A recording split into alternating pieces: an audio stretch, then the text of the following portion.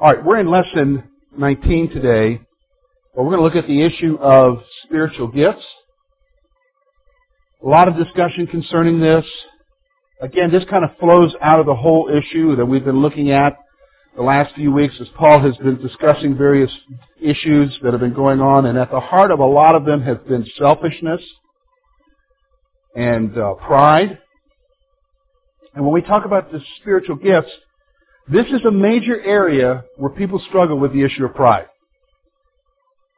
When you think about your giftedness, this is an area that most of us will struggle in with the issue of pride, is because we begin to think in terms of, well,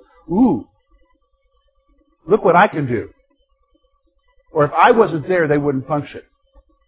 So we're going to look, first of all, look at verses 1 through 11, the source of gifts. We're in chapter 12. Read with me. Now, concerning spiritual gifts, brethren, I do not want you to be ignorant.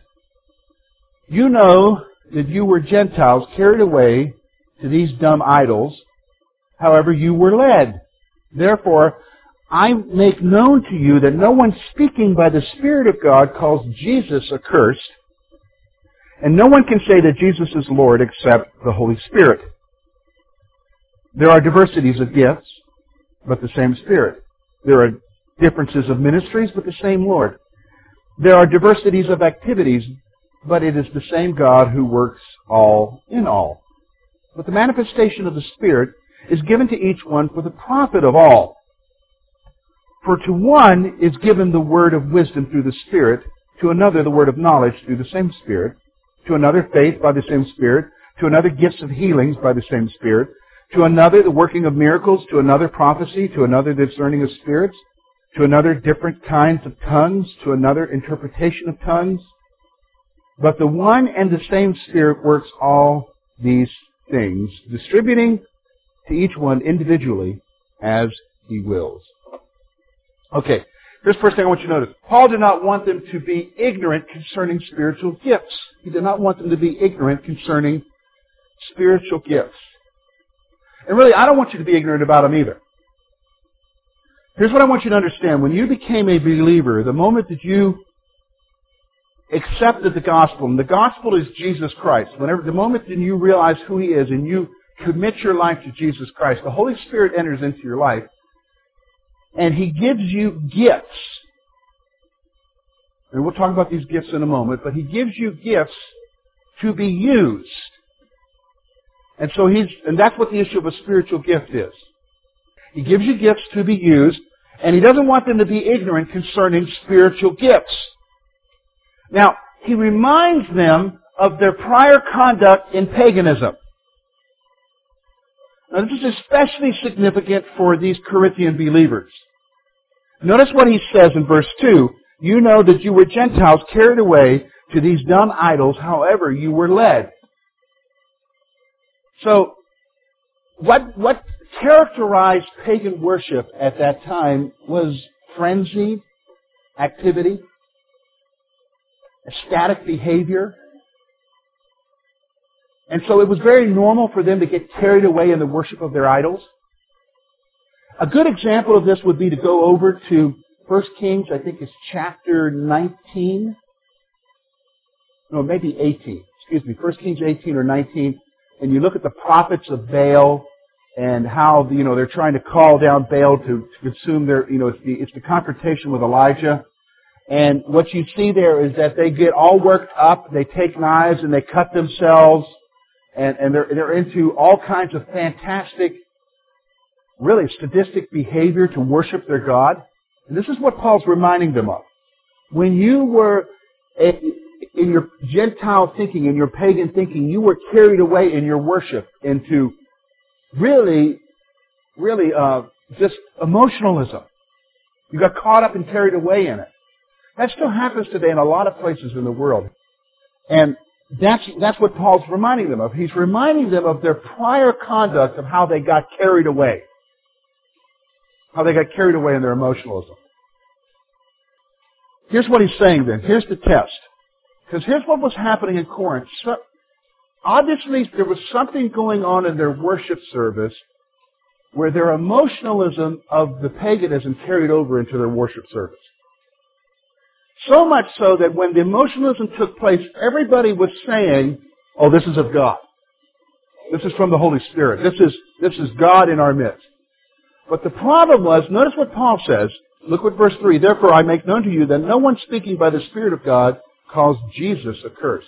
Obviously in their service, Paul must have gotten a report that when they were having their service, somebody was getting carried away and was cursing the name of Jesus. And of course, if somebody got up here and cursed the name of Jesus, how would you feel right now? Would you be offended by that? Yeah, okay. We're really subdued. You should be, I'm offended. Now, here's the point. Obviously, there were some there, but there were some who were being real spiritual, saying, well, this is a manifestation of the Spirit, whatever the Spirit does. Paul's writing them and saying, look, guys, here's what he's saying. No one is led by the Spirit to curse Jesus. Is God going to curse himself? 1990, might have been 95 or 96. I pastored in just north of Toronto. And in Toronto at that time, there was a church that some unusual things were happening in. And so it was, quote, the revival was happening. And a lot of people would go there and they would say, well, you haven't been there, how can you talk about it? So I went with another pastor there. And to this service, they had services every night of the week. And it was packed. And however, when they went around and asked where people were from, 95% of them were from the United States. They weren't Canadians. And they had a speaker who was from a church in Detroit who was a guest speaker. And while he was speaking, he was describing the crucifixion of Jesus Christ. And the group broke out in laughter. I'll never forget that. It was like, they call it holy laughter. And they broke out in laughter at the description of Jesus on the cross. Now, when that happened, the speaker praised the Lord for a manifestation of the Spirit. Now, here's the problem I got with that. You think God the Father, God the Spirit, laughs at what His Son went through?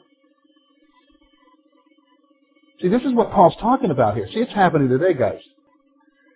No one is led by the Spirit to curse Jesus Christ. Here's the other thing he says. Only the Spirit leads a person to recognize that Jesus is Lord. Listen, when somebody comes to the reality of that Jesus Christ is Lord, that He's the God of the universe, that He is it. It is not because they came to that conclusion on their own. It is because the Holy Spirit gave them understanding. When you came to that realization of Christ in your life, of who He is, and you committed your life to Him, that was not your little old brain. That was because God opened your eyes. Because what does the Scripture say in Corinthians, the next letter over? He talks about that the God of this age has blinded. That if our gospel is veiled, it's because the God of this age has blinded their eyes. Look, if somebody says that Jesus is Lord, it's because the Holy Spirit has led them to do that. The Holy Spirit has led them to do that. Now, here's the point. Look at verses 4 and 6. So, he's then going to say, okay, so I want you to understand the nature of spiritual gifts. The nature of spiritual gifts is that the manifestation of the Spirit is always going to do what towards Christ? Lift Him up. Magnify Him. Glorify Him. So gifts are to glorify who? Let's just go ahead and lay this foundation right now. Gifts are to glorify Jesus Christ. Not to glorify who? Ourselves. So now here's the point. So then he talks about the diversity. While there is a diversity in ministry, gifts, and activities, there's only one God. So for instance, in this room here, we have a diversity of people here. I can already tell you there's a diversity of gifts here. I have certain gifts that you don't have. You have certain gifts that I don't have. There is a diversity of gifts here. There's a diversity of ministries here. You have a ministry, whether you realize it or not. You have a ministry. Whether you choose to exercise it, that's your decision. But God has a ministry for every one of you. Period.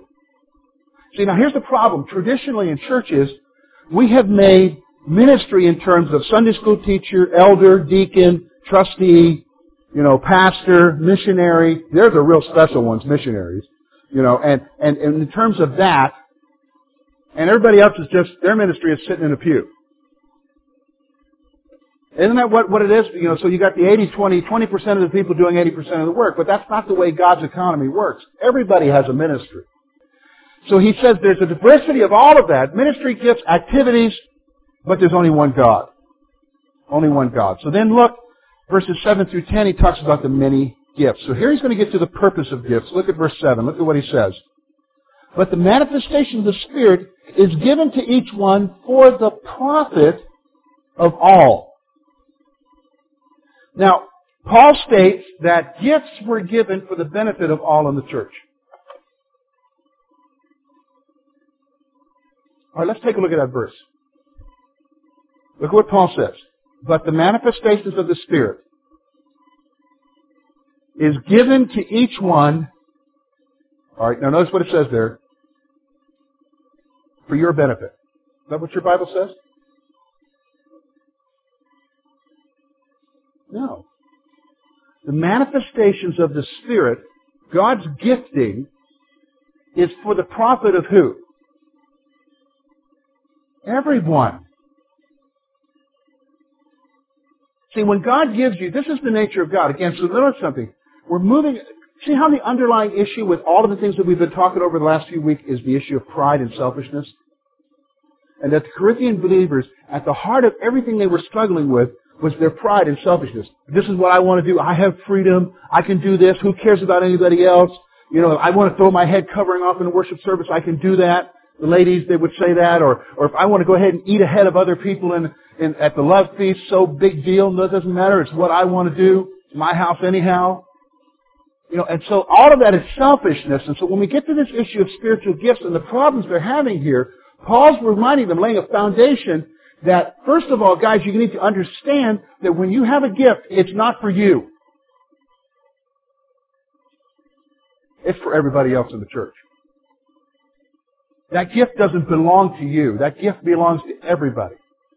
So let me just stop for a moment. Rob, you have a gift. I don't know what it is. You may not even know what it is. Okay? But God will show you what it is if you're very sincere about it. And a lot of times it just happens naturally. But God gave you a gift not for Rob. God gave you a gift for everybody else here. Tom, God gave you a gift for you to use for the benefit of this body. God gave me a gift. Okay? Hey, I'm going to be honest, my spiritual gift is teaching. I did not enjoy, I was scared to death in high school of speaking. I'm an introvert. By nature, I am an introvert. You may not realize that, but if you talk to me individually one-on-one, you'll know I'm an introvert. It drains me to be with you folks. I have to take a power nap. Okay? After I'm done here. I'm serious. It drains me. Extroverts get excited and they're all pumped up and everything about being with people. I am drained. By lunch, I'm ready to fall asleep because I've expended myself. Okay? My giftedness is teaching. God gave me that gift to benefit you guys. He put me in an office to benefit you guys. He's given each of you a gift for your purpose. That gift of teaching isn't for me. It's not for my benefit. It's not for what I can do with it. It's for the benefit of all. And that's what Paul's saying here. Paul states that gifts were given for the benefit of all in the church. Now, look, notice something. Note that gifts were not given for personal benefit. In fact, the moment you use your gift for your benefit, you're abusing your gift. The moment you use your gift for your benefit, you're abusing your gift. Okay, so here's what Paul lists various gifts that were given to the church. So when you look at this list, and this list is not inclusive. You understand? Because there's another list in Romans chapter 12 of various gifts that were given. I don't believe that there's any one list of gifts. I believe, based on the situation and circumstances of where that church is, He will gift with the gifts in according with what the needs of that church is right there. And I believe your gifts can change. You can be in one church where, so for instance, like some people say, well, I have a gift of prophecy. I'm a prophet. I can almost guarantee you that God is not going to fill up a whole church with a bunch of prophets. We would kill each other. You understand? Nor is God going to give a whole church of people who have the gift of mercy. You know what I'm saying? That would be sickening. I mean, we need mercies, but to have everybody merciful, that's just too much to handle. You'd be like, I got to go home and watch a war flick or something. You know? Do you know what I mean? I'm serious. Okay? So, here's my point. So he lists various gifts. So he's giving a listing here. Verses 8 through 10 lists various gifts that were given to the church. But here's the point. I don't want you to focus on what the gifts are. So when you look through that list, I don't want you to say, man, I wish I had that gift. That is not the issue. Because look at verse 11. Verse 11 is the key verse. Put a star by that, item number F. Look at what it says in verse 11. But the one and the same Spirit works all these things, distributing to each one individually as He wills. The source of the gift, Paul makes it clear that the gifts were given to the church by the Holy Spirit. Here's what I want you to understand. It's not the issue of what gift, or should I be seeking after this gift, or what do I need to do so I can have this gift, or I'm not a real spiritual person because I've never had this gift. You know what? That line of thinking reveals something. What does it reveal? Self. Self-centeredness. Because over and over, and right here, what does Paul say? Who gives the gifts? Spirit of God. In fact, look again at verse 11. Look at what it says. Distributing to each one individually as he's asked to. No, as he wills. Listen, you'll have some people who'll say to you, well, if you're not manifesting this gift, you must not be saved. You know what? Here's the problem with that. The problem with that's not biblical. He distributes gifts in accordance with what? His will. Do you understand?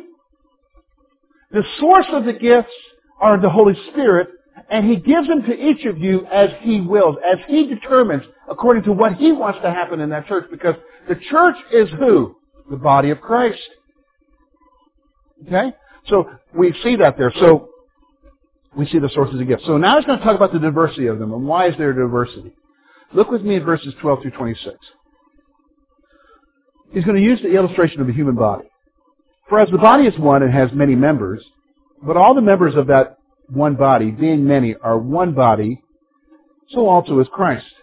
For by one Spirit we were all baptized into one body, whether Jews or Greeks, whether slaves or free, and have all been made to drink into one Spirit. For in fact, the body is not one member, but many. If the foot should say, because I am not a hand, I am not of the body, is it therefore not of the body? If the ear should say, because I am not an eye, I am not of the body, is it therefore not of the body? If the whole body were an eye, where would be the hearing? If the whole were hearing, where would be the smelling? But now God has set the members, each one of them, in the body just as He pleased. And if they were all one member, where would the body be? But now indeed there are many members, yet one body. And the eye cannot say to the hand, I have no need of you, nor the head to the feet, I have no need of you. No, much rather these members of the body, which seem weaker, are necessary. And those members of the body, which we think to be less honorable, on these we bestow greater honor, and our unpresentable parts have greater modesty. But our presentable parts have no need. But God composed the body, having given greater honor to that part which lacks it. That there should be no schism in the body, but that the members should have the same care for one another. And if one member suffers, all members suffer with it. And if one member is honored, all the members rejoice with it. Okay, so let's talk about the diversity of gifts. First of all, the nature of the body. The human body has many members, yet it is one unit. Everybody knows that. When you look at your body, it's not just one big eyeball or one big nose. There's many aspects to your body. There's visible parts, there's invisible parts that you can't see that are within you. And so here's what I want you to see. So there's many, but you are one. The whole of who you are is your body. Now let's go on. Here's the unity of the church. The Spirit has made many into one, the body of Christ. So here we are. We're many people with many different gifts, but He's made us all one body, the church. Let me just stop for a moment. The church is not the building, guys. This place could burn down. And then you'll see who really is the church. Because they're the people who continue to meet together. So, the Spirit has made many into one, the body of Christ. Now, here's the point. All members of the human body are necessary to the functioning of the whole. So, nobody can say, I don't need my pancreas. How many of you can exist without your pancreas? You can't. How many of you can say, I really don't need that heart? It just races all the time when I've had too much caffeine, can't get any sleep. I don't need that. I'd like to deal without my sinus passages this time of year. Do you know what I'm saying? How many of you like to do without your eyes? Every part of you is necessary, isn't it? Every part of you is necessary to the functioning of the whole. So, think about what Paul said. Paul says, how can the head say to the foot, I don't need you? Well, okay, I don't need you. Then it just stays where it is forever because it can't move anywhere. See, that's the whole point he's making here. There is an interdependence between each part of the body. There's an interdependence. When you look at the church of Jesus Christ, we need you. Don't ever get to the place where you say, well, if I don't show up, they probably won't miss me. We need you. Well, I don't really do anything. Well, you haven't really exercised yourself so that we can see the benefit of who you are. So we need every one of you. Here's the struggle with some of the older ones, and I have a lot of older ones here today. You get to the place where you say, well, George, I won't use you guys. I'll use my first church. Okay?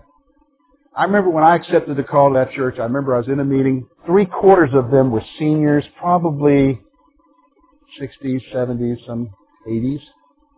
And I remember one gentleman reaching up and grabbing his hair and saying, well, Pastor, we have a lot of folks here who have gray hair. What are you going to do about it? And I said, well, God's retirement plan is you go home. Meaning you die. And as long as you're drawing breath, you've got something to do.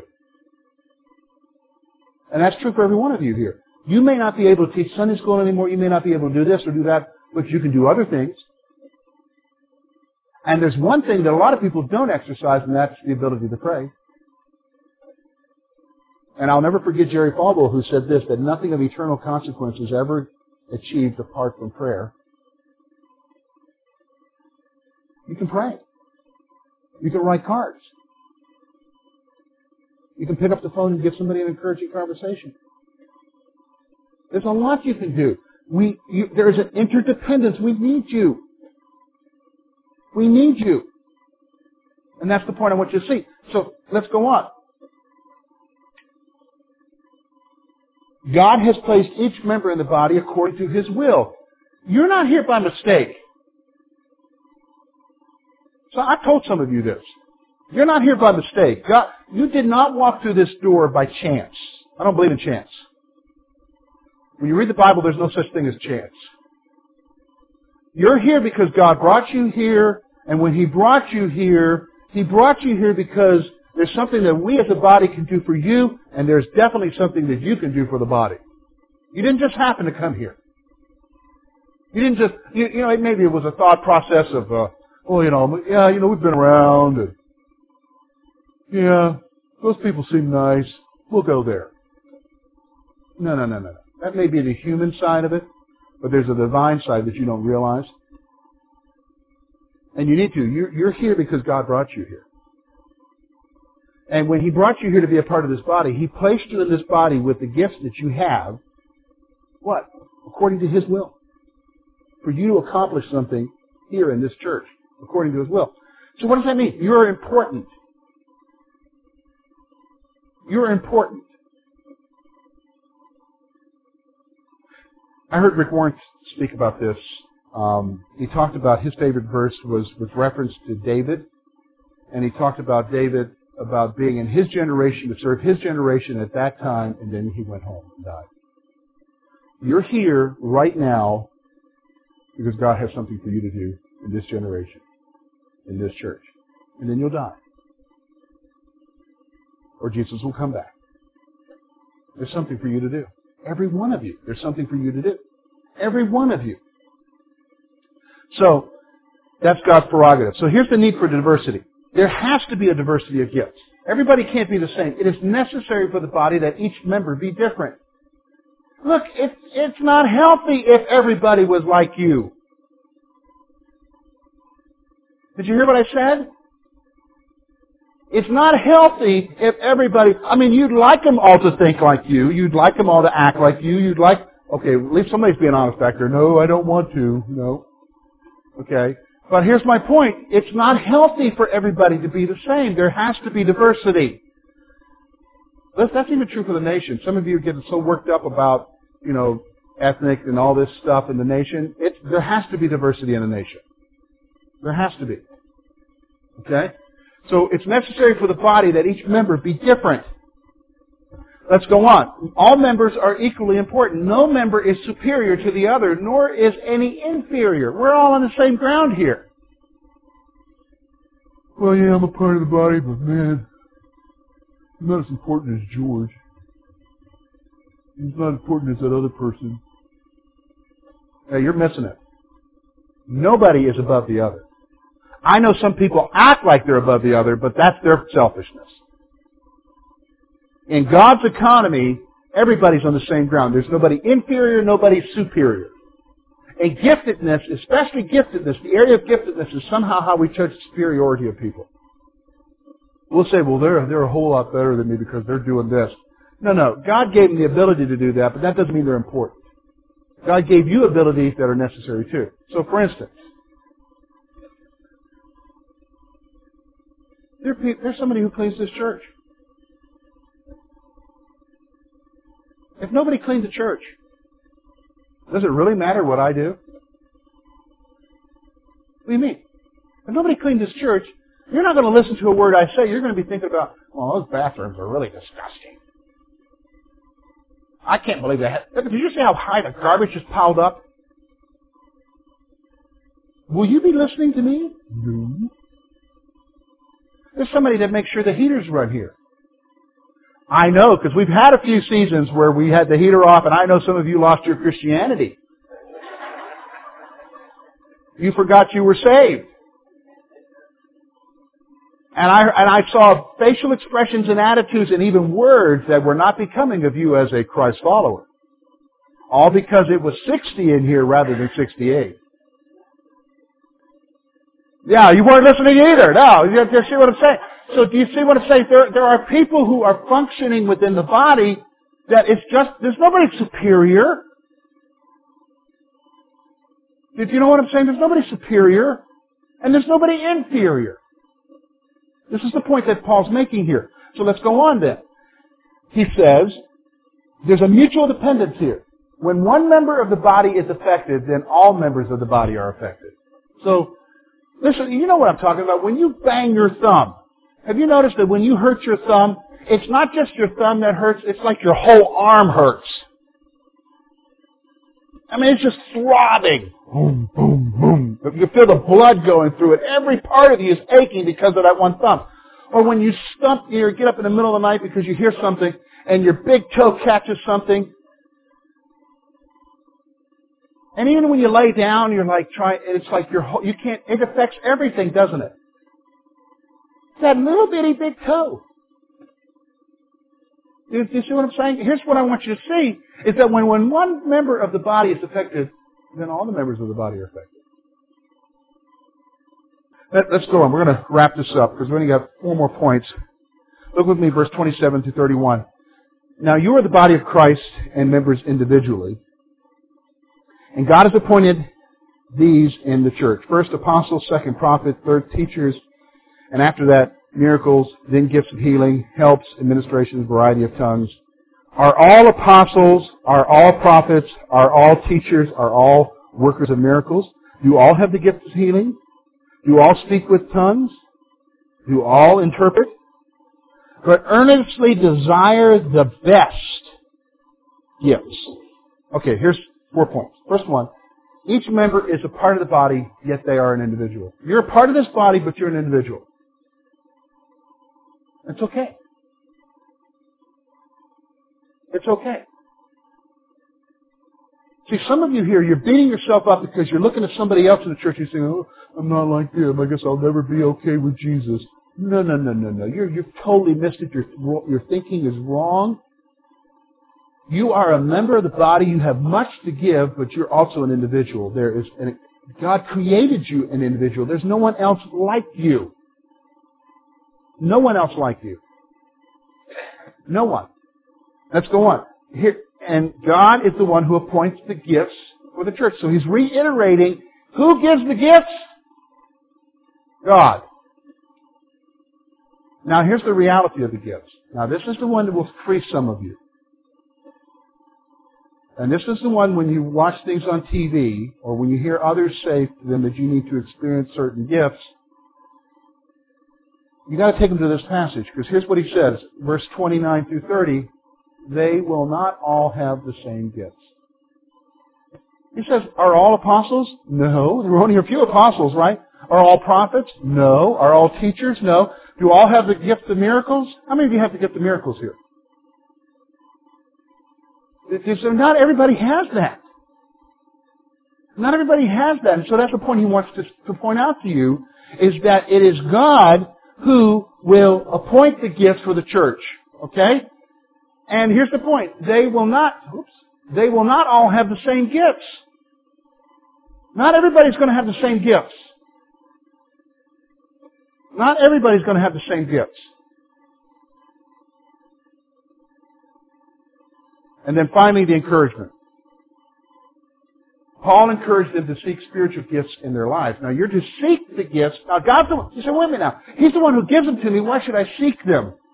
Well, I think what he's talking about here is seek an understanding of the gifts that you have. See, he's given you a gift for the benefit of the body. So like I said to Rob, you got a gift that we need in this church. Now, Rob's like, what? Rob knows now how to pray. God, what have you gifted with me with so that I can benefit the whole body? That I can benefit my church with? See, that's what Paul's talking about here when he advocates you seeking the gifts. He's not talking about you seeking gifts for whose benefit? Your benefit. He's talking about you seeking gifts for the benefit of who? Others. So when we talk about spiritual gifts, what we've got to remind ourselves, we're talking about gifts in terms of others. Okay, let's pray.